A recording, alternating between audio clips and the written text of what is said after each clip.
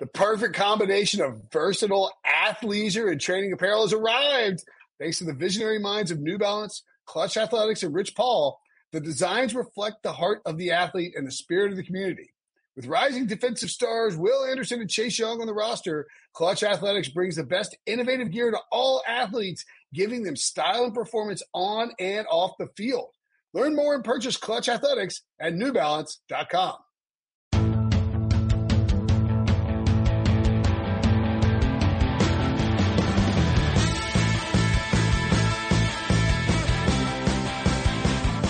What's up, everybody? Welcome to the Pick Six Podcast, CBS Sports Daily NFL Podcast. I'm Will Brinson. I am your host. It is Wednesday, January 6th. That means we're just mere days away from NFL playoff football starting 6 games in total. It also means it's a wow. That came in strong today. Sorry. That was strong. That was awesome. You're operating out of the Fantasy Football Today podcast studios, right? That's right. Yeah. I only come in here whenever they kick me out of the main studio due to COVID protocols and because it's Pete Prisco. You know, Pete, because of seniority, given that he's closer to the Grim Reaper than I am, he always gets precedence over everyone else as far as going in the main studio. Now, he claims that he hates coming in the studio because he likes there being more camaraderie, more people on at the same time. But I think it's a lie. I think it's because he's lazy. At the risk of, I'm just going to tell you some things I've been hearing about Pete lately. One, I didn't hear this. He claimed that once we were sort of a little more in the clear in terms of being able to come into the office, that he would be staying home more often anyway, because that's just how it was going to be. And we told him, no, Pete, ain't happening. You're coming in the office. You claim you're the star of HQ. That's his words, not mine. That is his words. He has always claimed that Pete Prisco is the star of CBS Sports HQ. I've even heard him sometimes drop the HQ. Just said CBS Sports. Star of CBS Sports. I was like, well, Romo might have something to say about that, but I mean, Pete, if you really think you're the star, go ahead, man. Yeah. Like you're maybe the star of CBSSports.com/NFL/writer/Pete-Prisco, but that's probably it, pal. And then I also have heard there's a discussion that amongst people in the office. And maybe there are people in the office. Some would say the office is buzzing. The office is buzzing. Yeah, that's sort of the phrase I heard, that the office is buzzing right now. Yep. That Pete, in the height of playoff season, where it's, you gotta where true stars get ready to shine their brightest, that Pete is turning down work left and right, outright refusing to work, whether it's podcast, video, whether it's lunch meetings with prospective advertisers, just various things bandied about. And, you got to question whether, he wants to be here or not, whether he has the passion, the fire in his belly, if you will, Brady. Yeah. I mean, almost like he's turning them down to try to, secure a draft pick or something like the Philadelphia Eagles presumably did. Everyone's kind of assuming that's what they were doing out there. Who knows? But it's a little bit worrisome for me. I'm worried about the old guy. We've done plenty of shows together. I think he may be going crazy. It's not too different from any other year, but he's becoming really forgetful too. Like a lot of times we do our picks on Wednesdays together, he keeps thinking he got a bunch right. And Will, as you would attest to this, you finished strong at the end of the season. He did not. He fell apart. He was like, look, I went 9-5-1 again. It's like, no, you went 4-11-1 or whatever it was. Yeah, no, he did not have a good finish to the season. I think he's confused with some of his picks. It would be borderline negligent for our bosses not to at least get him tested for some stuff. Yeah. Not just COVID, but a lot of things. Right. I mean, we're all here for Pete's mental health. I hope that people look into it. Anyway, COVID, by the way, in the feed, we have a ranking. We ranked the head coach vacancies on a show, recapping Black Monday. By the way, that's so original because I did the exact same thing on radio today. I mean, what was your number one? I had the Chargers number one, actually. Okay. Who was two then? Jaguars. I was really 1A. I had him flipped just because I think general manager, from what I may know about what's being offered, you got complete autonomy as the head coach if you're going to Jacksonville. So, that's pretty powerful, I think, for a lot of head coaches. Right? Well, maybe we'll have to talk about that. In fact, one of the things that I said, I think I had because I think Wilson had the Jaguars one. I mean, they're really, really close. I think I was almost deferring to the fact that Justin Herbert and like I'm as high on Trevor Lawrence as you can possibly be. I think he's going to be awesome, but Justin Herbert has a year's worth of tape. Sure. And that makes a difference. Like, sure. He's really good. And I think the counter to that would be this, and not saying that Trevor Lawrence can go in and is going to do what Justin Herbert did his rookie year. The counter to that would have been, yeah, he had a great rookie year. He beat Baker Mayfield's touchdown record, but like, look at how Baker Mayfield was then viewed after his second year. Great point. And even in his third. So you got to be careful about just even using that one tape as your basis for it. I think he's definitely a piece of why it's the second best opening, in my opinion. I think as a head coach that's coming into it, you want flexibility, right? And you might be saying to yourself, I want to win now. And maybe there's a veteran guy that's out there that you want to take a chance on. I have hard to believe that Jacksonville's not going to take Trevor Lawrence, or whoever head coach gets there isn't going to take Trevor Lawrence. But you'd think that with all the draft picks that they have, the cap space, some of the young pieces they do have, and even that division, right? Like Phillip Rivers is going to be retiring at some point. Okay. I don't know if the Colts are going to be able to find the next guy. The Texans, to me, is a good job just because of Watson. But outside of that, there's not a ton I really like about that. I'm not sure the Tennessee Titans will be able to maintain this kind of consistently high level of play. I think that division you could kind of flip and turn around pretty quick. Now, that is actually, I was wrong. So, for people who listen to the podcast every day are probably like, Brinson, Pete's not the one who has mental issues. You are. It was Wilson and I who had the Chargers first, and Breach who had the Jaguars first. And Breach's logic was, in fact, the division.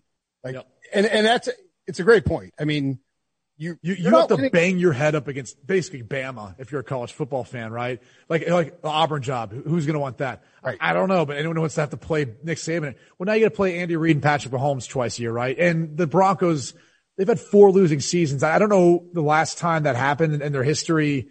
I think they're going to turn some things around too. They'll make some moves this offseason. And then obviously the Raiders, I think they're just a good defense away from being a playoff team. Yeah. It's a much, much, much better division than the AFC South. So that's totally fair. And, we'll get into, you know what? Why don't I do want to ask you about that. You mentioned the autonomy thing. Because we'll get into the head coaching stuff in a minute, maybe like in a deeper thing, but I'm curious about the Jaguar stuff. Do you think that whoever is the head coach, see, this is my suggestion too, is that it would depend a little bit on what coach I was.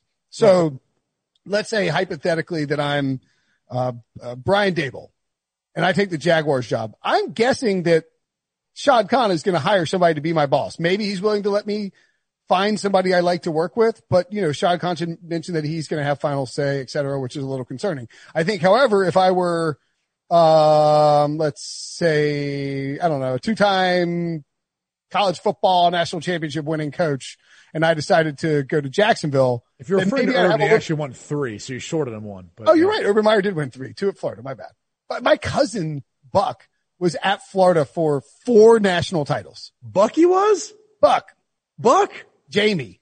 Nobody, he didn't like me. No, we call him Bucky. My grandmother refused to the day she died to call him Buck. Yeah. I'm not calling him Buck. You should tell everyone, the listeners, how he got that name. I'll go ahead and tell for you. When he was a young kid, though, he had these 2 buck teeth that came in, and it just kind of stuck. They looked at him and said, "Hey, Buck, buck teeth. They're sticking out like you wouldn't believe." That's how he got the nickname. Big North Florida hunters, basically South Georgia. Anyway, if Urban Meyer came to Jacksonville, I would presume that he would be able to do whatever he wanted from a roster and GM hiring perspective. Well, I'll first answer that question by asking you this. What's the structure in Buffalo? Is it Sean McDermott or is it Brandon Beane? I think Sean McDermott hired Brandon Beane. Exactly. Yes. So if I'm Brian Daboll and I'm going in there first, I think I would then be saying, like, whoever the general manager comes in is going to be working under me, because I need to ensure that whatever players he's supplying me fit within my vision for our team. They can, understand the technique and scheme we need to play with, and also the character. Like, there's some coaches that they're willing to make more, I don't want to say excuses, but they're willing to kind of bend some of the rules to deal with the more talented, high caliber players. There's other coaches who aren't, and they're like, this is how it is. I don't want to deal with any other BS. And so you need a general manager that can understand if they're going to draft a guy who's got some baggage, whether or not their head coach, how he's going to deal with that, how the staff's going to deal with that, especially when you're starting out trying to change the culture of a place that hasn't been really successful of late. So I think in either instance, personally, I would always say the head coach needs to have the ultimate power. Because look, you're ultimately graded on what happens on the field. And so if the general manager isn't aligned and there's some backstabbing, other stuff going on, he could take this thing in a heartbeat. And so I think if you're an owner, you really need to make sure that if you're reading the press clippings, that's all based on how you perform on the field. Well, then you need to give the guy who's ultimately in charge of that, especially on game day, the ability to be able to choose who's helping him build that roster and build that team.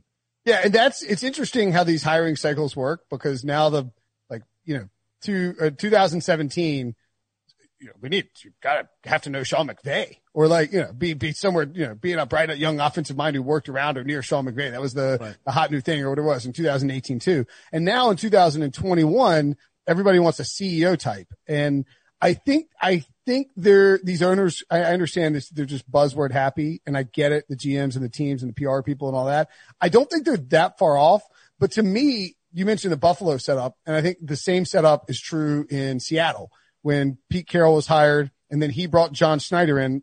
Hey, listen, we are working together, but I am going to call the final shot. Same thing with McDermott and Bean. To me, that's the best setup. And you got to have two guys who are good at it, but they work hand in hand, and you're rowing the boat in the same direction. Like, it's not that hard of a concept to figure out in business, but for whatever reason, these football teams just can't ever get it right. Well, that's one of the reasons why when we did the ranking for the jobs that are opening, I like Jacksonville better, because that's still open. Not that I like Tom Telesco. I think he does a really good job, but ultimately hiring his third head coach now, by the way. That's right. And so there's something to be said for that. And look, I think Anthony Lynn was a good coach. He didn't handle some of the time management things well, and I think that caught up to him in a bad season. But they've been snake bitten too with injuries and whatnot, but we won't get into that. I think the interesting thing about when you talked about a CEO versus what was it a few years ago, like that young offensive mind, is you still get that. Like, I think a lot of it's based on, look at the conversation for, all right, the Chargers want to interview Jason Garrett. Why? Well, they want an offensive mind who did a good job with Dak Prescott, who I don't think he ever had a losing season as a head coach with the Dallas Cowboys. And so I don't know that you're looking at him and just saying, well, he's a CEO type. You're more looking and saying, we have Justin Herbert. We want to make sure we help him play to the max of his ability and help him achieve at a high level. Then we feel like we'll be successful. That's why Brian Daboll's getting an opportunity, because of what he's done with Josh Allen. And same thing with Eric Bieniemy, because they think he's had a piece of that with Kansas City. When you start looking at the discussion of an Urban Meyer, or even like Ryan Day's name was thrown out there too, I think that more stems from watching how Matt Rule's handled things in Carolina, or even just Cliff Kingsbury, where you could probably draw him to both and saying, well, in part, he's a Sean McVay guy, or Sean McVay was going to hire him, whatever. And he's this young offensive mind, but he also was a guy that was in charge of that roster. And so I think for a lot of people out there who, there was reports saying that Urban Meyer wants $12 million. And I don't know if that was substantiated or not, right? Like, you could make the case that Urban Meyer could easily say, hey, you're paying Matt Rule $9 million. Sure. All right. I've won 3 national championships. So do this. Give me 9 and give me another $1 million for every national championship that I won at the college level that he didn't. It gets us to 12. And by the way, I would also argue that if you look at the way the pay increase and the structure has worked for every player, the way it's inflated over time versus coaches is drastically different. So it's not that, when John Gruden got paid $100 million for the 10-year deal, I wasn't sitting there saying, so be it.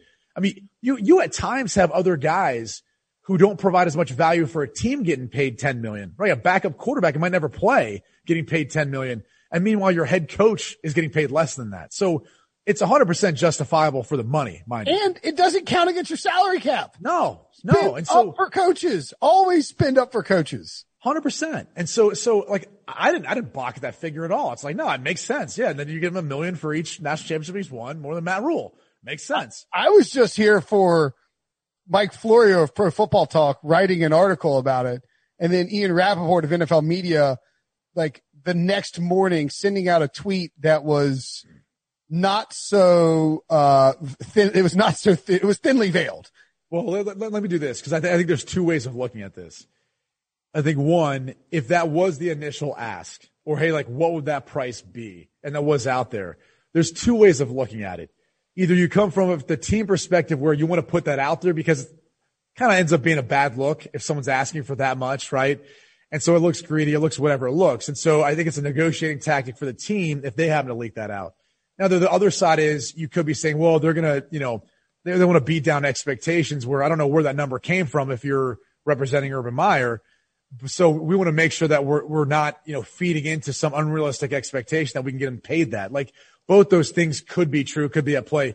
We ultimately won't know. The only thing that ultimately really drives up value is competition. Sure. And so if Urban Meyer's interviewing for the LA Chargers job as well as Jacksonville, now you got a little bit of a bidding war. And that's where that number gets to 10, 11, 12 million. And you might say, well, he's never coached in the NFL. So what guarantees him any success? Well, I would argue, what guarantees any head coach success in the NFL, right? Like John Gruden's in his second stint now and he's 3 years into it. And like, how much success have they had of late, versus a first time head coach in Sean McVay or Kyle Shanahan, whatever. So I don't know that you're basing it off of like, well, where was he at before? And like, why does he justify to get paid that? He's paid the value that the market's willing to pay him. And if he gets paid $12 million, so be it.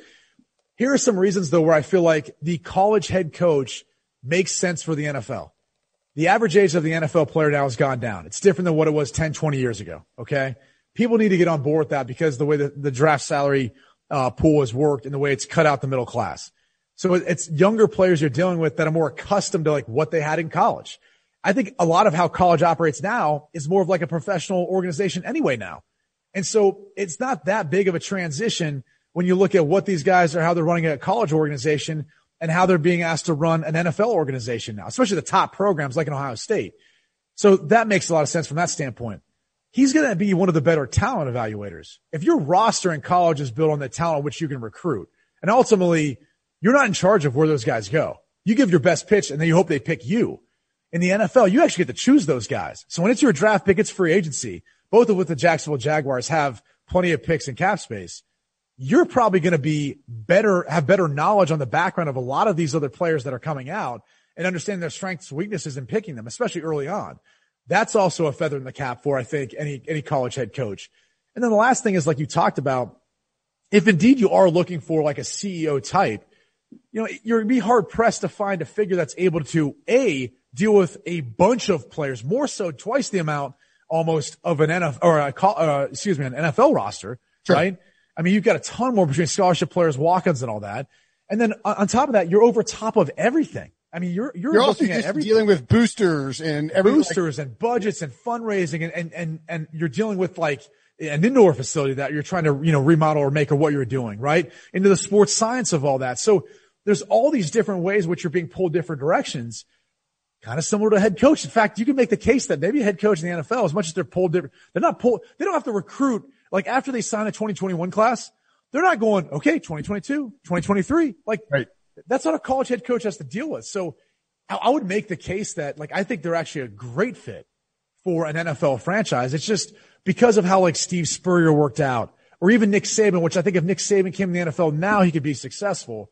But I think because of how those two worked out, people have kind of looked the other way. But like, look at Pete Carroll, look at some of the other guys like Cliff Kingsbury's had relative success for how fast. Chip Kelly went to the playoffs 2 years in a row. I mean, yeah. Until he got 20 wins in the first 2 years. Like, yeah. So anyway, I think people who are like scoffing at that number, if that ends up being it, or just the idea of like, there's risk there. Yeah, there's risk with any head coach you hire, but I actually think you could make the case that a guy who's been a college head coach is probably better equipped to be a head coach in the NFL than a coordinator who's never done that. I agree with that. I think that really gets undersold a lot when you talk about a coordinator becoming a head coach. It's just a different job. You're not becoming a super coordinator. You're becoming a guy who is you're becoming somebody who needs to be a CEO, like management type. I mean, that's what you're doing. When a coordinator, you're drawing up game plans and you're giving it to your boss to say, hey, here's what we're going to do. And you're working with a specific side of the football. And you are doing that to a degree as a head coach, but you're managing so much more. Right. Okay. Let's take a break. When we come back, Brady will tell us, would he have punched Doug Peterson in the face if he'd been pulled off for Nate Sudfeld? We'll find out next. The all-new Hyundai 2024 Santa Fe is equipped with everything you need to break free from the dull work week and embark on an adventurous weekend with your family. The all-new Hyundai Santa Fe's features like available H-Track all-wheel drive, standard third-row seating, available dual wireless charging pads, ensure you can take on any adventure. Available H-Track all-wheel drives, you can take on the dirt trails and kick up some mud. Standard third-row seating so your whole family can experience the thrill together. Available dual wireless charging pads so no one gets stuck in the great outdoors with a dead phone. Whether you're tailgating out in the dirt lot, Carter Finley, shout out Carter Finley, or whether you're whitewater rafting, taking the entire family on an adventurous trip, maybe you're out camping in Mount Rogers. I used to go as a kid. Wish my parents had a Hyundai Santa Fe. The Hyundai Santa Fe is perfect for your family outing. Learn more about the all-new Hyundai Santa Fe at HyundaiUSA.com. Call 562-314-4603 for complete details. This episode is brought to you by Progressive Insurance. Whether you love true crime or comedy, celebrity interviews or news, you call the shots on what's in your podcast queue. And guess what? Now you can call them on your auto insurance too with the Name Your Price tool from Progressive. It works just the way it sounds. You tell Progressive how much you want to pay for car insurance, and they'll show you coverage options that fit your budget.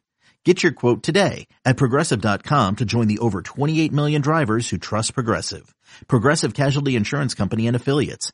Price and coverage match limited by state law. Okay, so the Eagles, it's this is Wednesday when people are listening to this. It's Tuesday when we recorded it. The Eagles thing, the Doug Peterson stuff, the tank gate, whatever it is, whatever you want to call it, still buzzing on Tuesday. I think that's to be expected.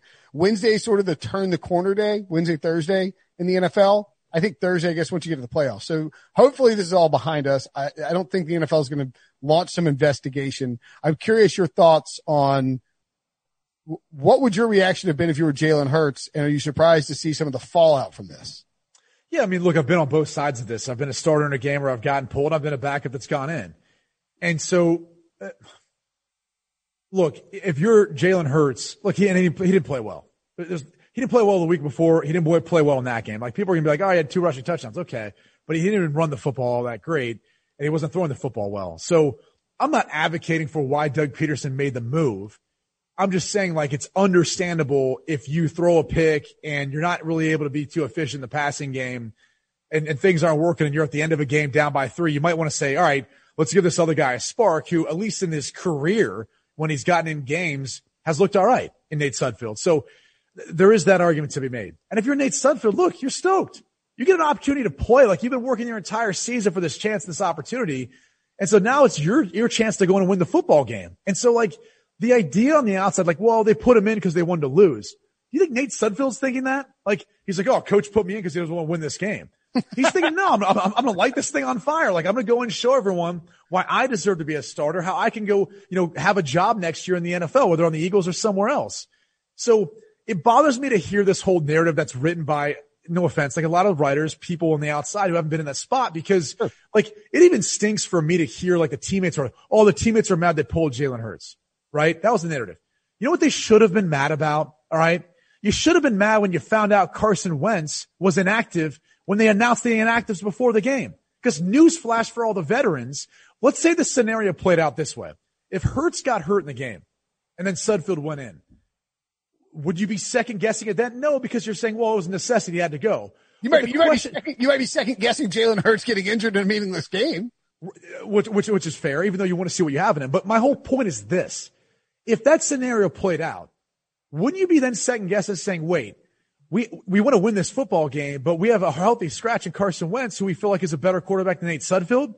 Like, you should have been asking that question if you're Jason Kelce when you saw that he was inactive for the game before the game even started.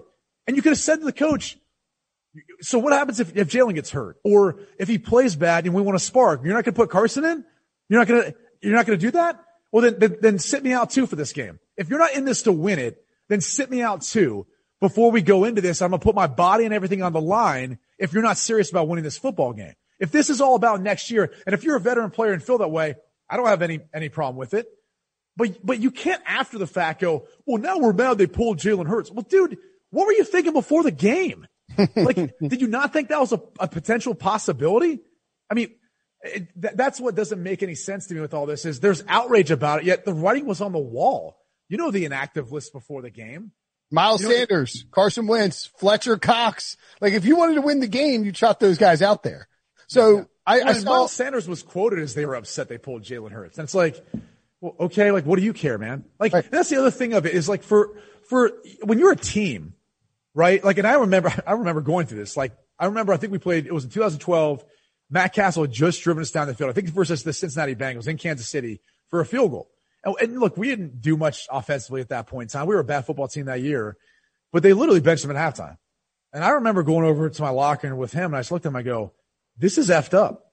I was like, you haven't done anything wrong. It's not you. Yeah. And now I've got to go into this. And the last thing you want as a quarterback in that spot is for your teammates to be like, well, I'm not trying to win this game now. You know, I mean, like that's the last thing. That's a terrible culture. And you can blame Doug. You can say it's on Doug Peterson for making the switch or putting them in this situation, but it's the NFL, dude. Like your contract is to go out there and play to the best of your ability every single game, regardless of what decision that coach makes. Like coaches make bad calls all the time and you have to figure out a way to make it work. A whole year of them. I mean, right.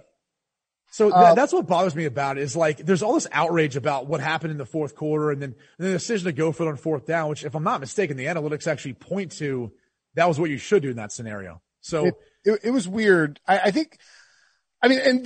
Here's my thing. And I'd be curious if you think this is real too. And I think you sort of referenced it there, but, first of all, we knew Nate Sudfeld and, John McMullen, I think of CSN Philly had reported that, or said that Jalen Hurts admitted after Sunday's game he knew Nate Sudfeld was coming in. We'd heard it reported in the media. I know Mike Garafolo tweeted about it before the game. He was there at the game that Sudfeld was going to play some.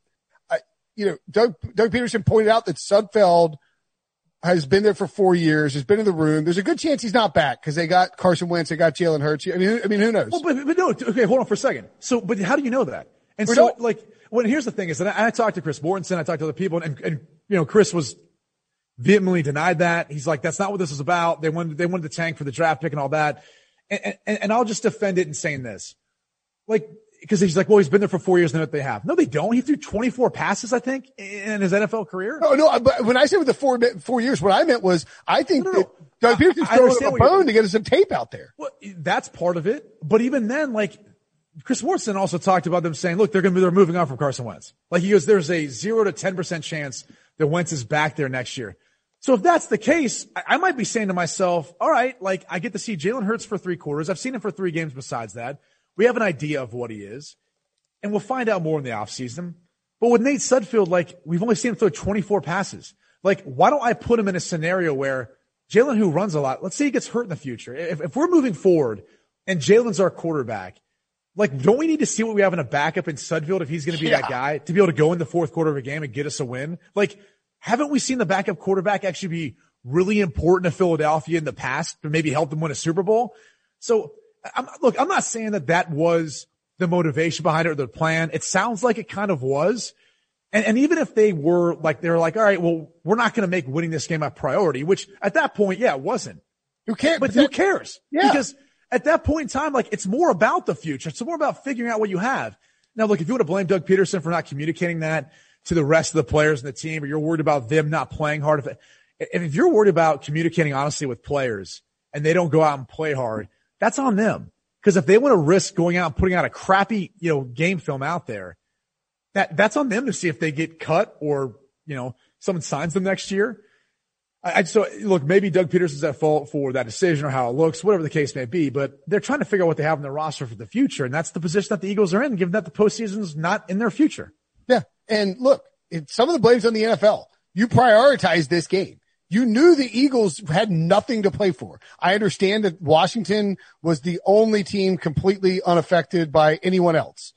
And this game, it was the island game that you could put on, but you had to realize that Philly might not play everybody. In fact, by Tuesday or Wednesday, they announced everybody was ruled out when Washington was a 3-point favorite and the line shot up. Like when they said no Fletcher Cox, no Miles Sanders, no all these dudes, then you had to realize they weren't.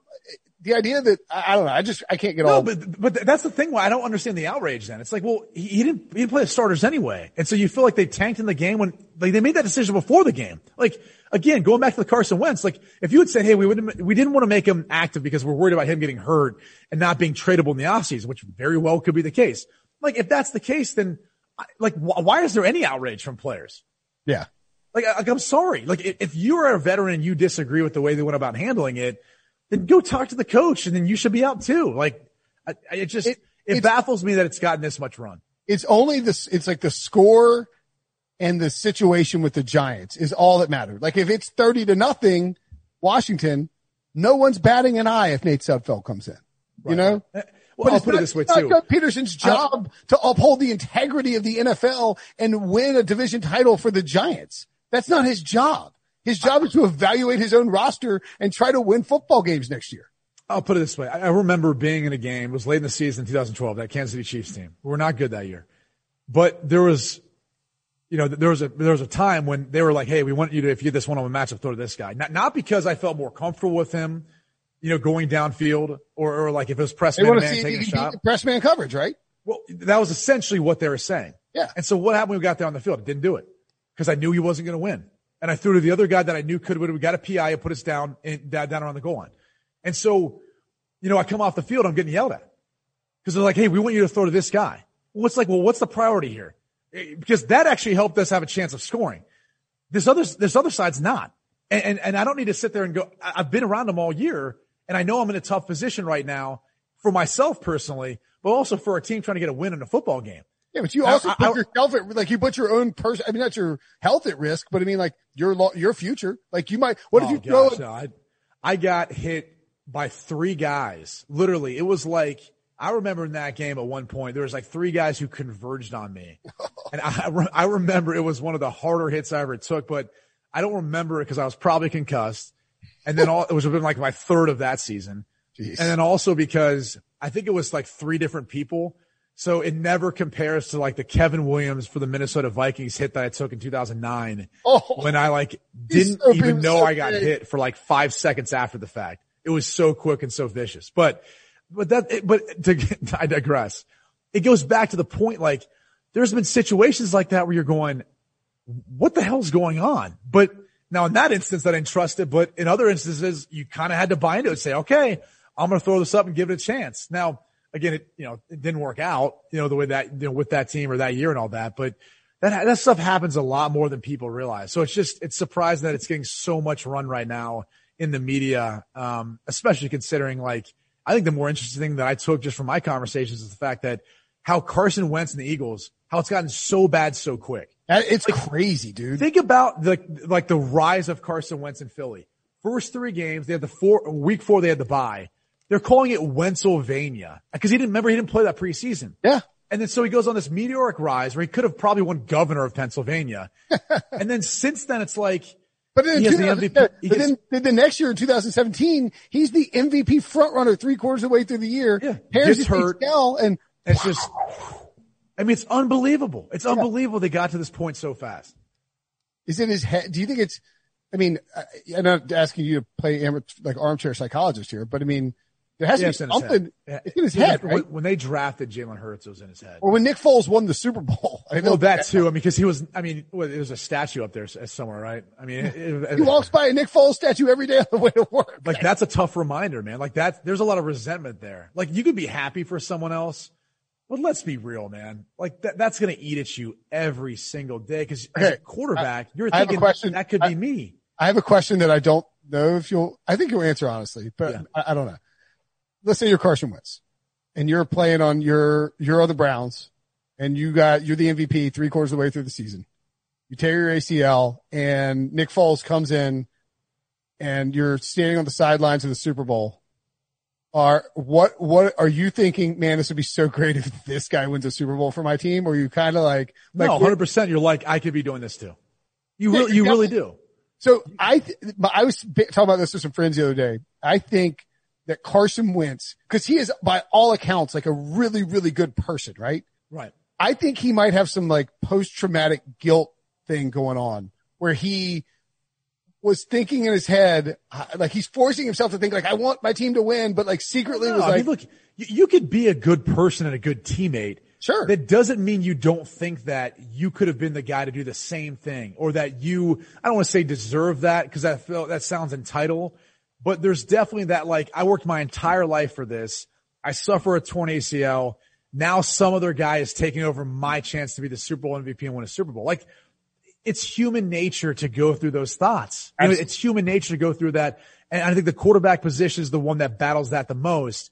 And the hard thing is off of that next year, then there started to become questions. And what happened is, like, I feel like when I watched Carson Wentz this year is he lost all confidence. Like when you're a quarterback and you hold on that football, there are days where you feel like it's on a string, meaning when I throw the football, I'm controlling everywhere it goes. I can hit whatever I want. I felt like there was times watching him this year where you felt like he let go of the football and he had no confidence in where it was going. And it's a terrible feeling to have. It really is. Sure. It's honestly, and that's why, like, when you chalk it up to saying, well, he's lost his confidence, most people on the outside go, well, that's not real. Like, come on, it can't be that simple. It's not bravado. It manifests itself physically in how you perform. But it's not even that. People think it's more complicated than that. And to a degree, it is in one way, but in summarizing it, it can be that simple. Like, it can be that simple for someone who is so good at their position, right? They're one of, 32, 64, however many quarterbacks you want to talk about in the NFL, where when they lose that confidence, the ability to be able to perform at a high level like that, that's what it looks like. We see the yips in baseball sometimes. Golf. There's that golf.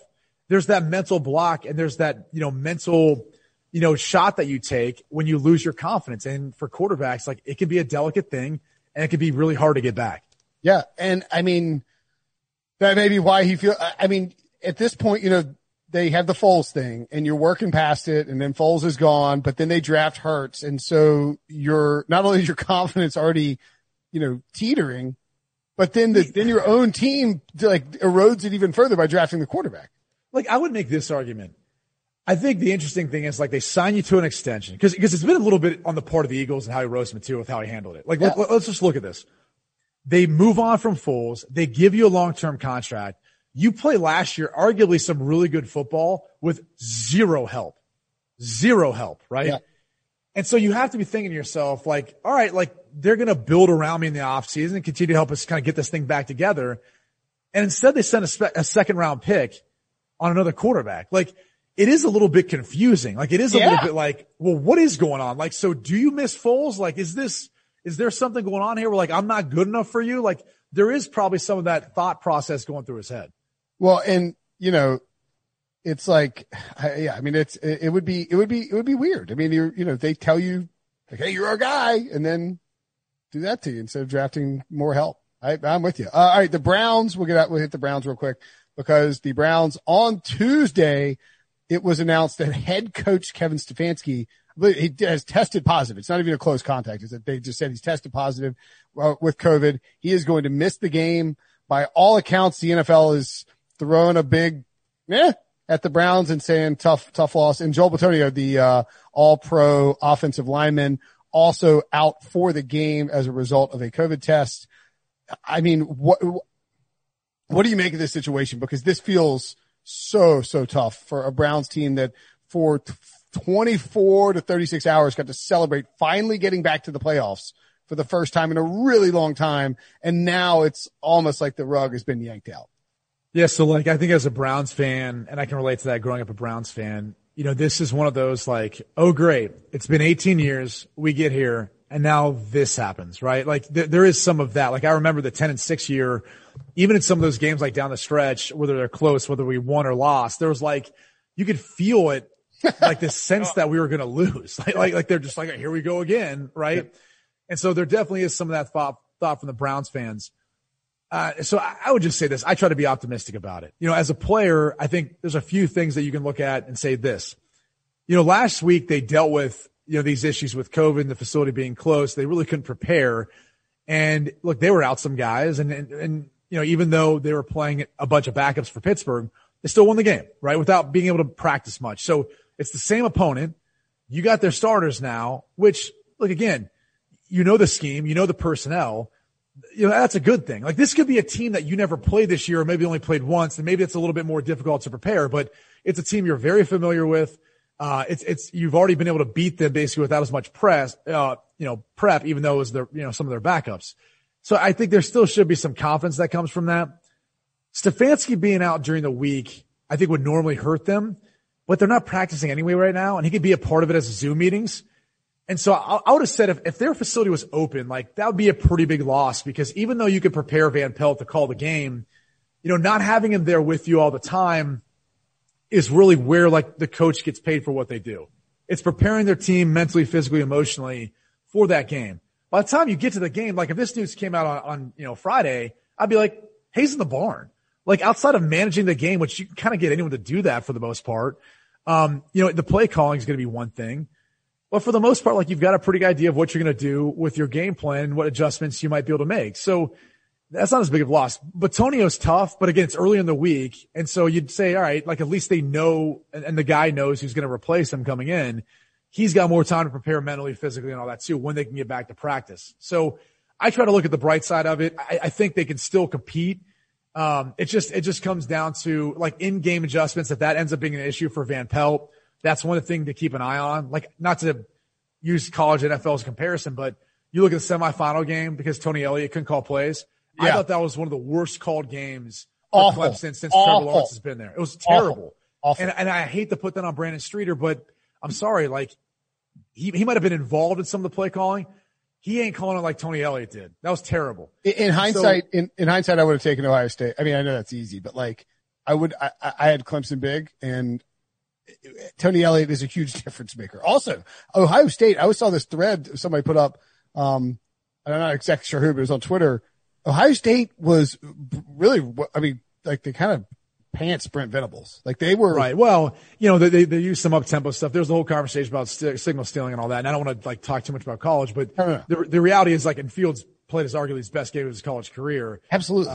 And so, you kind of pick a moment to have your best game plan, your best career game. Sean Watson style, Yeah. And Trevor Lawrence just with the game plan they gave him was hard for him to compete with what Ohio State was doing. But again, it's an example of you get into the game plan, you might need to change things drastically, right? And say, hey, remember this, what we did all week? Yeah. Throwing that out the window. I'm going with something else.